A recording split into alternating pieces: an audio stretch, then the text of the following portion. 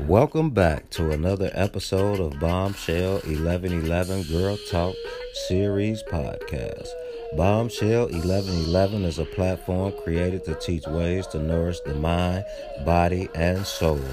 This platform allows this podcast to create weekly content on podcasts with special guests each week that will stimulate your spiritual, mental, and physical growth. The podcasts are played on social media platforms such as Spotify, YouTube, Anchor Radio Station, Apple Podcasts, and more. This station has been created to allow us to interact with each other to share knowledge, wisdom, understanding, and light. So without further ado, please help me welcome your host and founder of Bombshell 1111 Girl Talk Series, Kia.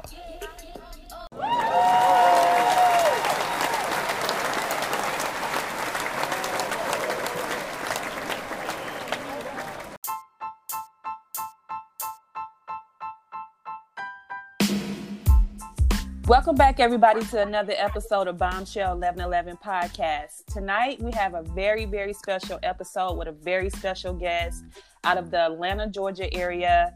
Tonight, she's going to be discussing a very important topic, mental health and addictions. So without further ado, let's welcome Mrs. Tawanna to Bombshell 1111 Podcast. Hello, Tawanna. How are you?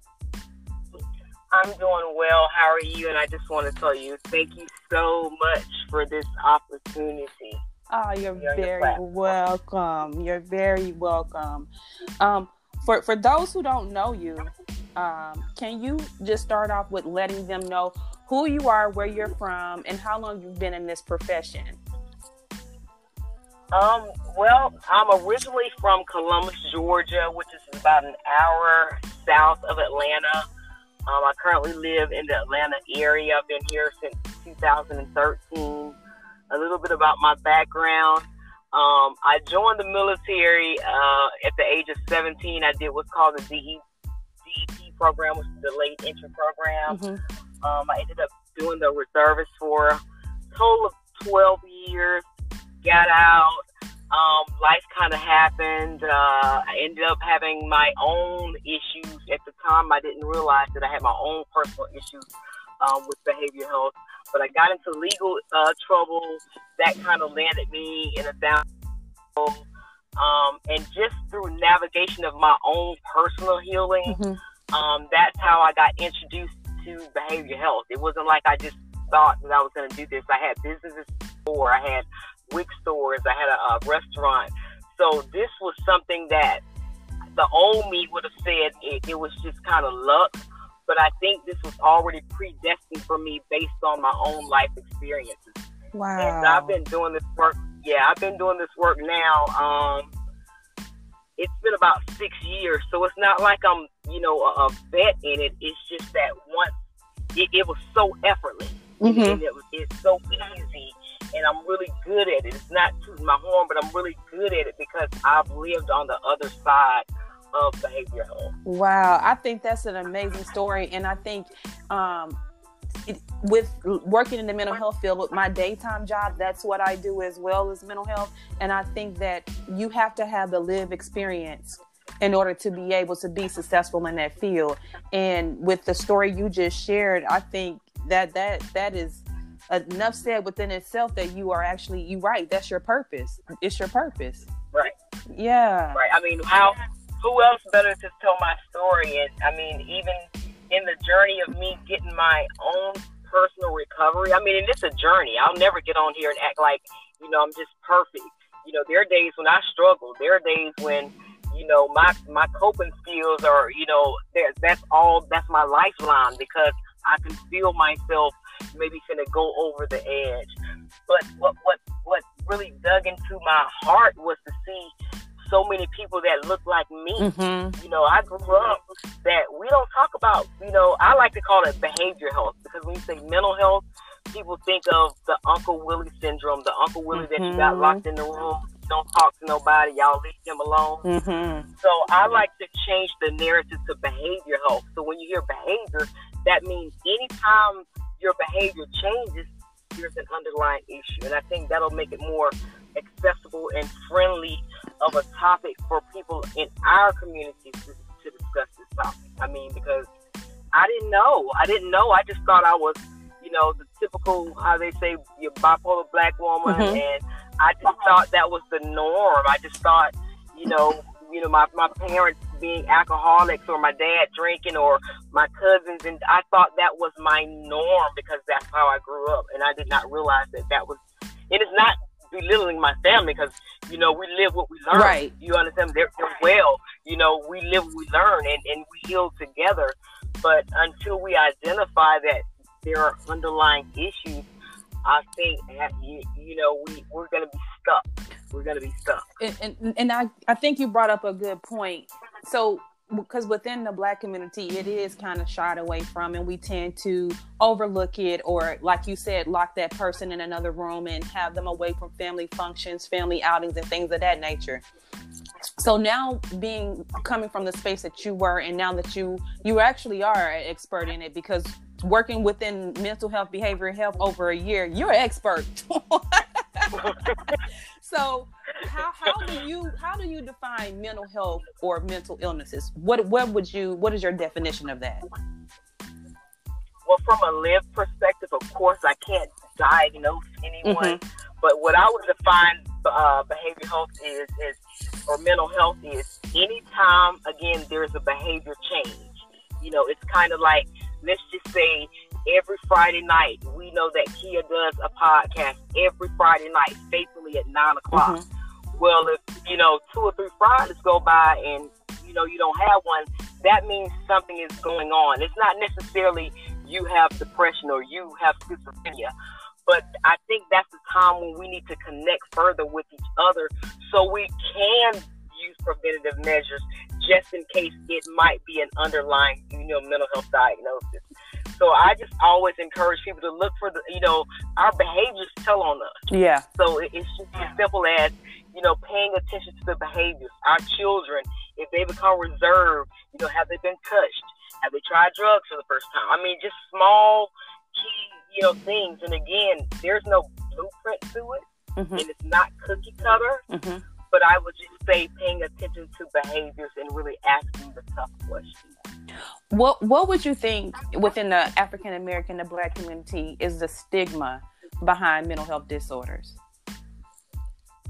That we're weak, that we're not valued, that there's some type of deficit that we have.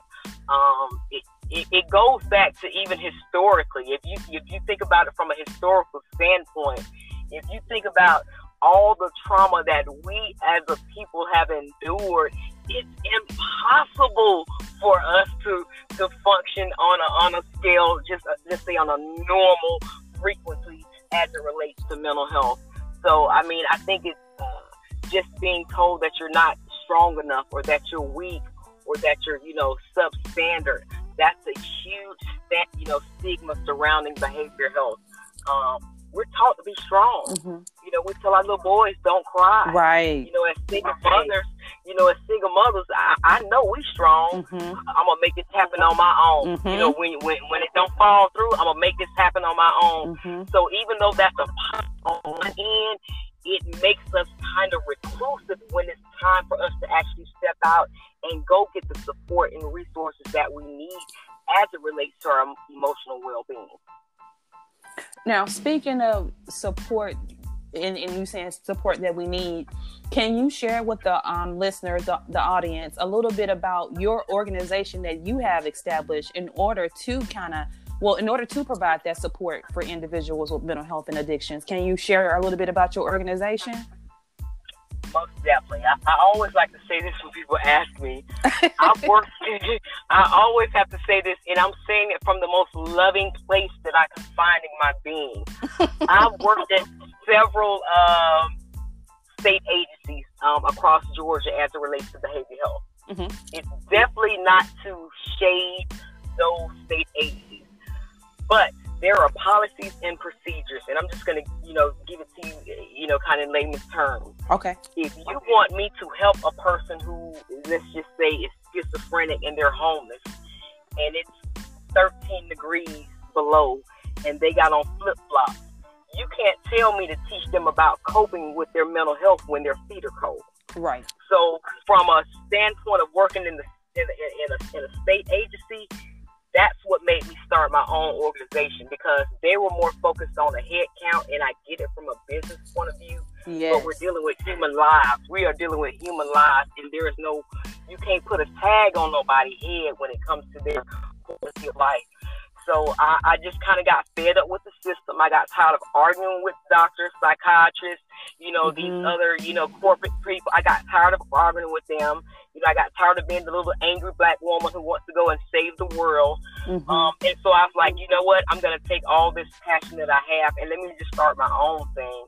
And I can say I still have to work, to fund everything, but I can say the Most High has been so gracious to me, to allow me to be the vessel. It's not to want to get in the credit, but he chose me to be an avenue for him to get the praise. So I'm so grateful for that.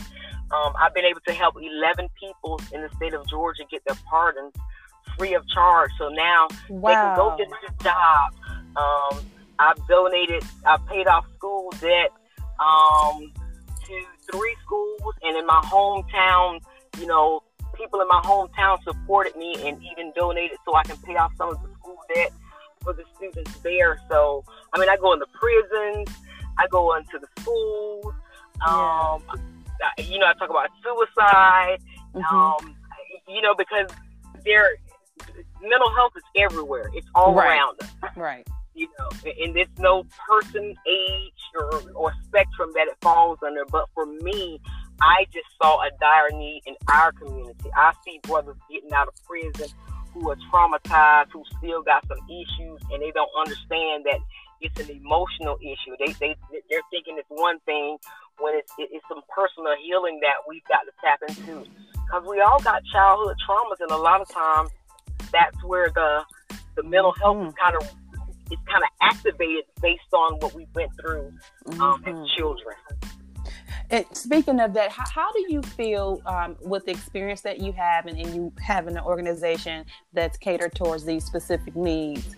How does mental health and substance abuse addictions, how does those two things correlate with each other? Do you think they go hand in hand? Oh, absolutely. That's a very good question. Very good question. Let me kind of give it to you like this. They have AD, which is addictive disorder. Then they have MH, which is mental health. Usually 9 times out of 10, and I've worked with probably, oh my goodness, thousands of clients by now. When they have an addictive disorder, their brain is altered based on the drug use, if that makes sense. I can give it to you in a more plain term. For people who smoke crack, you can know a person who had it going on, and they ended up smoking crack, and they were good before they started smoking crack. But they started smoking crack, and next thing you know, they're not dressing the same. They done went down. Now they're homeless. So when you do get them back to a place of kind of maybe getting them an apartment, some of their cognitive skills are not the same. It's kind of like they might not remember to take a bath every day. So definitely addiction impacts your mental health. And what I've learned in this is, I went and got certifications and everything that's offered in behavioral health, because I've learned that you can't I can't treat a person for their addiction if I'm not also addressing their mental health issues. If that makes sense. Right. A person who smoked crack, they might have smoked crack and you want to wean them off crack, but they were also homeless and they were also, beat, or they also were incarcerated. So you have to also treat that trauma also simultaneously as you're treating the addiction. Right. Tawanna, if with working with individuals, with over the 6-year time frame that you have, and even in your personal experience, how would you how would you talk with someone who is really depressed or struggling without making them feel like you're betraying them? How do you help support someone that's dealing with something like that? Depression, mental health, addictions. What would be a great avenue to go about with supporting that person? It might sound just really like corny, but what I've learned is if you are just an effective listener. Mm-hmm. That's it. 9 times out of 10. Now, there are cases where people kind of sit in their depression and you kind of get them in treatment. Some people do require meds. Personally, I'm not a fan of meds. Personally, I've seen, the after effects, so I'm personally not a fan of meds. Some people do need them to be stabilized. But what I found is if you just give people a safe environment to be able to vent, that's really what they want to do. They want to vent. They want to tell you, why they depressed. They depressed because their husband left them with all the bills and 2 kids, or he's depressed because his wife ran off with somebody, took all his money when he was on the road. So we're human. Mm-hmm. And a lot of times what we'll do is we'll tell somebody, okay, I'll get back with you later. And what I've learned in behavioral health is you give a person 60 seconds. Mm-hmm. Anytime my clients, I don't care if they did the same thing to me 1,000 times, I get very frustrated. Mm-hmm. But I always give them 60 seconds because in 60 seconds, that can kind of give me a determination if it's indeed a crisis that I need to keep them safe in that moment, or if it's something that they're just trying to vent and get off their chest, if that makes sense. Right. And see, a lot of times in our community, we don't give people the 60 seconds. Mm-hmm. So it ain't like, if we give a person an opportunity to let them express the fact that they're depressed, they'll tell you. But 9 times out of 10, we don't want to hear that because we got our own problem. Right. And we're listening to respond. We're not listening to hear. So yeah, I get exactly what you're saying. Absolutely. So how would you bring up the conversation of mental health with a friend or a significant other, or if you were to see, and if you are aware of certain signs and symptoms that they may be depressed or just out of their norm? What do you think is a great way to go about bringing up that conversation to getting them the help that they need? Never ask a person what's wrong. Never ever ask them what's wrong. What you do is ask them what happened. Because that's going to give you a direct answer. What happened? Not what's wrong. Because usually when you ask a person what's wrong, nothing. I'm okay. I'm fine. I'm the same way. Even some days I'm having a rough day. I'm like, I'm fine. And the inside, I'm dying on the inside. Right. So what you want to do is we have to ask the direct questions. I took this suicide training a couple of years back. And I thought, oh my goodness, you cannot ask a person, do they want to commit suicide? That's going to make them want to commit suicide. No, it isn't, because the person already has made up in their mind what they're going to do. Mm-hmm. What people want is they want a person to get in tune with that hurt. They want an empathetic ear that can resonate with what that pain is or understand that frustration. So what I always do is just, ask them, what happened? Is there anything I can support you with? And you always reiterate what you heard them say from your perspective. It's kind of giving them an affirmation that you understood what their frustration is. It's not really hard. I thought it was hard. I thought I would never be able to do this type of work. When I tell you, people like myself, we're the brightest people. We're really geniuses. I always say this, it's just really, talking to them. You just really have to ask the person. If you see a person is down in the dumps, it's really about taking time out of your own life and giving a person part of your time. Mm-hmm. It's about connection. That's all that it is. And just being able to just ask them, not necessarily specific questions, but just being there and letting them know that you are available for them. So let me give you a scenario. So someone in my family has a mental health illness. What are the chances that I would possibly have that or go through that same thing as well? Do you think that is a possibility with the experience that you have in working with clients within your organization? Do you think it's a generational thing? There are so many different factors. It's hereditary, there's nature, there's environment, there's an economic stance to it. But I will tell you this, absolutely you would be impacted. And even if you're not impacted in a way where, just say you display the same behaviors, just say hypothetically you had a bipolar sister, mm-hmm. and your sister, had these bouts of, mood swings. Even though you personally aren't bipolar, you have secondary trauma based on some of the experience that you endured while being around your sister, if that makes sense. Yes. It's kind of like the perfect experience I got. I have a friend of mine back home. I always use this experience. Two guy friends of mine, both of them were in the car together. One of them got shot like 8 or 9 times, got killed. The other one, not one bullet touched him. Blood just splattered over him. He has first and secondary trauma. Mm-hmm. He was in the car. Then he's feeling guilt because nothing happened to him. Mm-hmm. So a lot of times we don't realize the situations that we are in, we are exposed to that trauma. So absolutely, it could be hereditary. I look at my kids. My kids are a little cold. I love them there, but they're a little cold. My daughter's a nurse, but she's a little throwed. But then I laugh because you know what? They got to be a little throwed because they lived with me for all them years when I was in my we're chuckling, but does that make sense? It makes sense. They had to be able to adapt to my craziness. Mm-hmm. So in some way, they're weird and crazy in their own way. Mm-hmm. And when I say crazy, I'm not making light of mental health.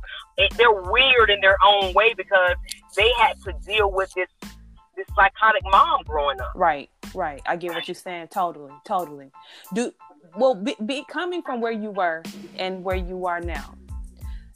For those listeners who may also, be going through a difficult moment in their life or may have an ongoing mental health illness or addiction, do you feel that there is possibility for recovery within a mental health illness and an addiction? I'm sorry.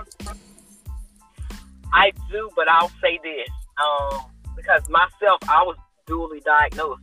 I had substance abuse issues and I was a little throwed in the brain. Mm-hmm. So I was dually diagnosed, but it's an everyday journey. This is what I say. I won't ever say I'll be recovered. Yeah. I'm always in recovery, mm-hmm. if that makes sense. Mm-hmm. I don't care if it's 30 years from now and I meet you again and you have me on your podcast again, I'm still going to say I'm in recovery.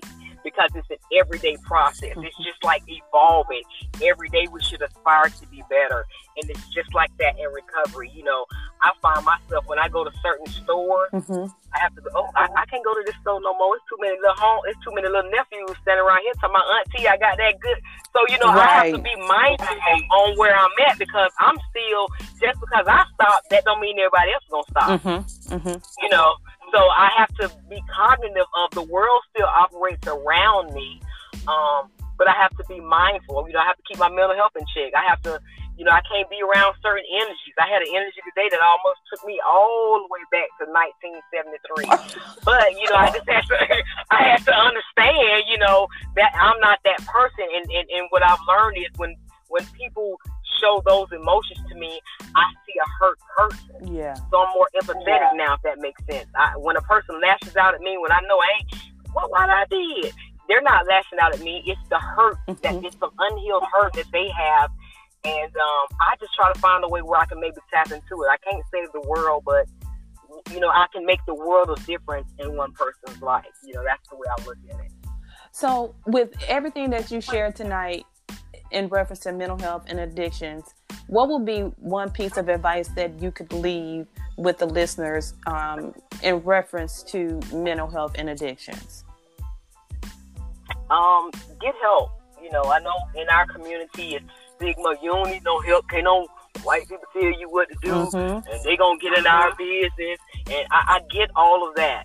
But that's why I'm so big on minority mental health. That's why I started my organization. So that way you don't have to feel like you can go, sit up with somebody in the suit and the tie. If that's your preference, you can. Mm-hmm. But there are so many different avenues. And I encourage our people to go and talk to somebody. Talk with your man. It's cool. It ain't that don't make you less of a person. That don't take no points off your stripe. I mean, it's none of that. It's what it shows to me is that you love yourself enough. The same way how we go out and chase a bag. Right. We should be that much in tune with our behavior help. I try to tell people that I don't care how much money you got. I done had it. I've had it. I don't care how much money you got. If you're not whole mentally, physically, and spiritually, It means It's nothing. Dandara. It means nothing. Yeah, it means nothing. Mm-hmm. It means nothing. Mm-hmm. So I would leave people with going to get assistance. You know, you can Google. You know, they have National Crisis Line. One organization that's a national organization that I contract with is NAMI, NAMI. It's the National Alliance of Mental Illness. They are all over the United States. They have affiliates in every 50 states. So if anybody needed assistance, that would be a perfect avenue. They have both support with mental health and also addiction. So I would just encourage people, you know, to look into NAMI and look into local organizations that are specific for what your needs are. You know, some people like faith-based. You know, I'm a cusser. I cuss sometimes, so I couldn't get to church. You know, God forgive me. But you know, but then I'm good in the prison though. I'm good in the prison setting because I can be just how I am, and ain't nobody gonna feel like I'm stepping on no toes. So it's just really learning what type of recovery fits for you, and finding the best resources that can support you. But I encourage you, seek out support, seek out resources. There's nothing shameful. There's nothing that's embarrassing about it. Your well-being should be one of the number one things that we keep intact. I don't care about my edges anymore. I mean, they can fall out as long as my mental health is intact. You understand what I'm saying? And that's serious. Yes. And speaking of resources, Mr. Tawanna, I really, really want the listeners to also learn more about your organization there in the Atlanta area and what you do, just in case, someone is listening that's in that specific area. Are your services only geared towards the Atlanta metro area, or do you reach out? Do you do virtual? What is your format in reference to services? I am all over Georgia, pretty much all over Georgia. Okay. Wherever I can get in the state of Georgia, I reach out. People can find me on social media, Facebook, Recovery Warriors. It's RECOVERY WARRIORZ. They can find me on Instagram, Recovery Warriors. My website is also Recovery Warriors, spelled with a Z on the end, .org. All of my contact information is there. Again, if you're in the Atlanta area, I give out free pardon assistance. I do free pathway to pardons about 3 times out of the year. I'm trying to get organized to where we do a pathway to pardon and a financial freedom for felons event, where we're helping felons repair their credit and get their pardon all in one walk. If you need behavioral health services, reach out to me. I do peer support.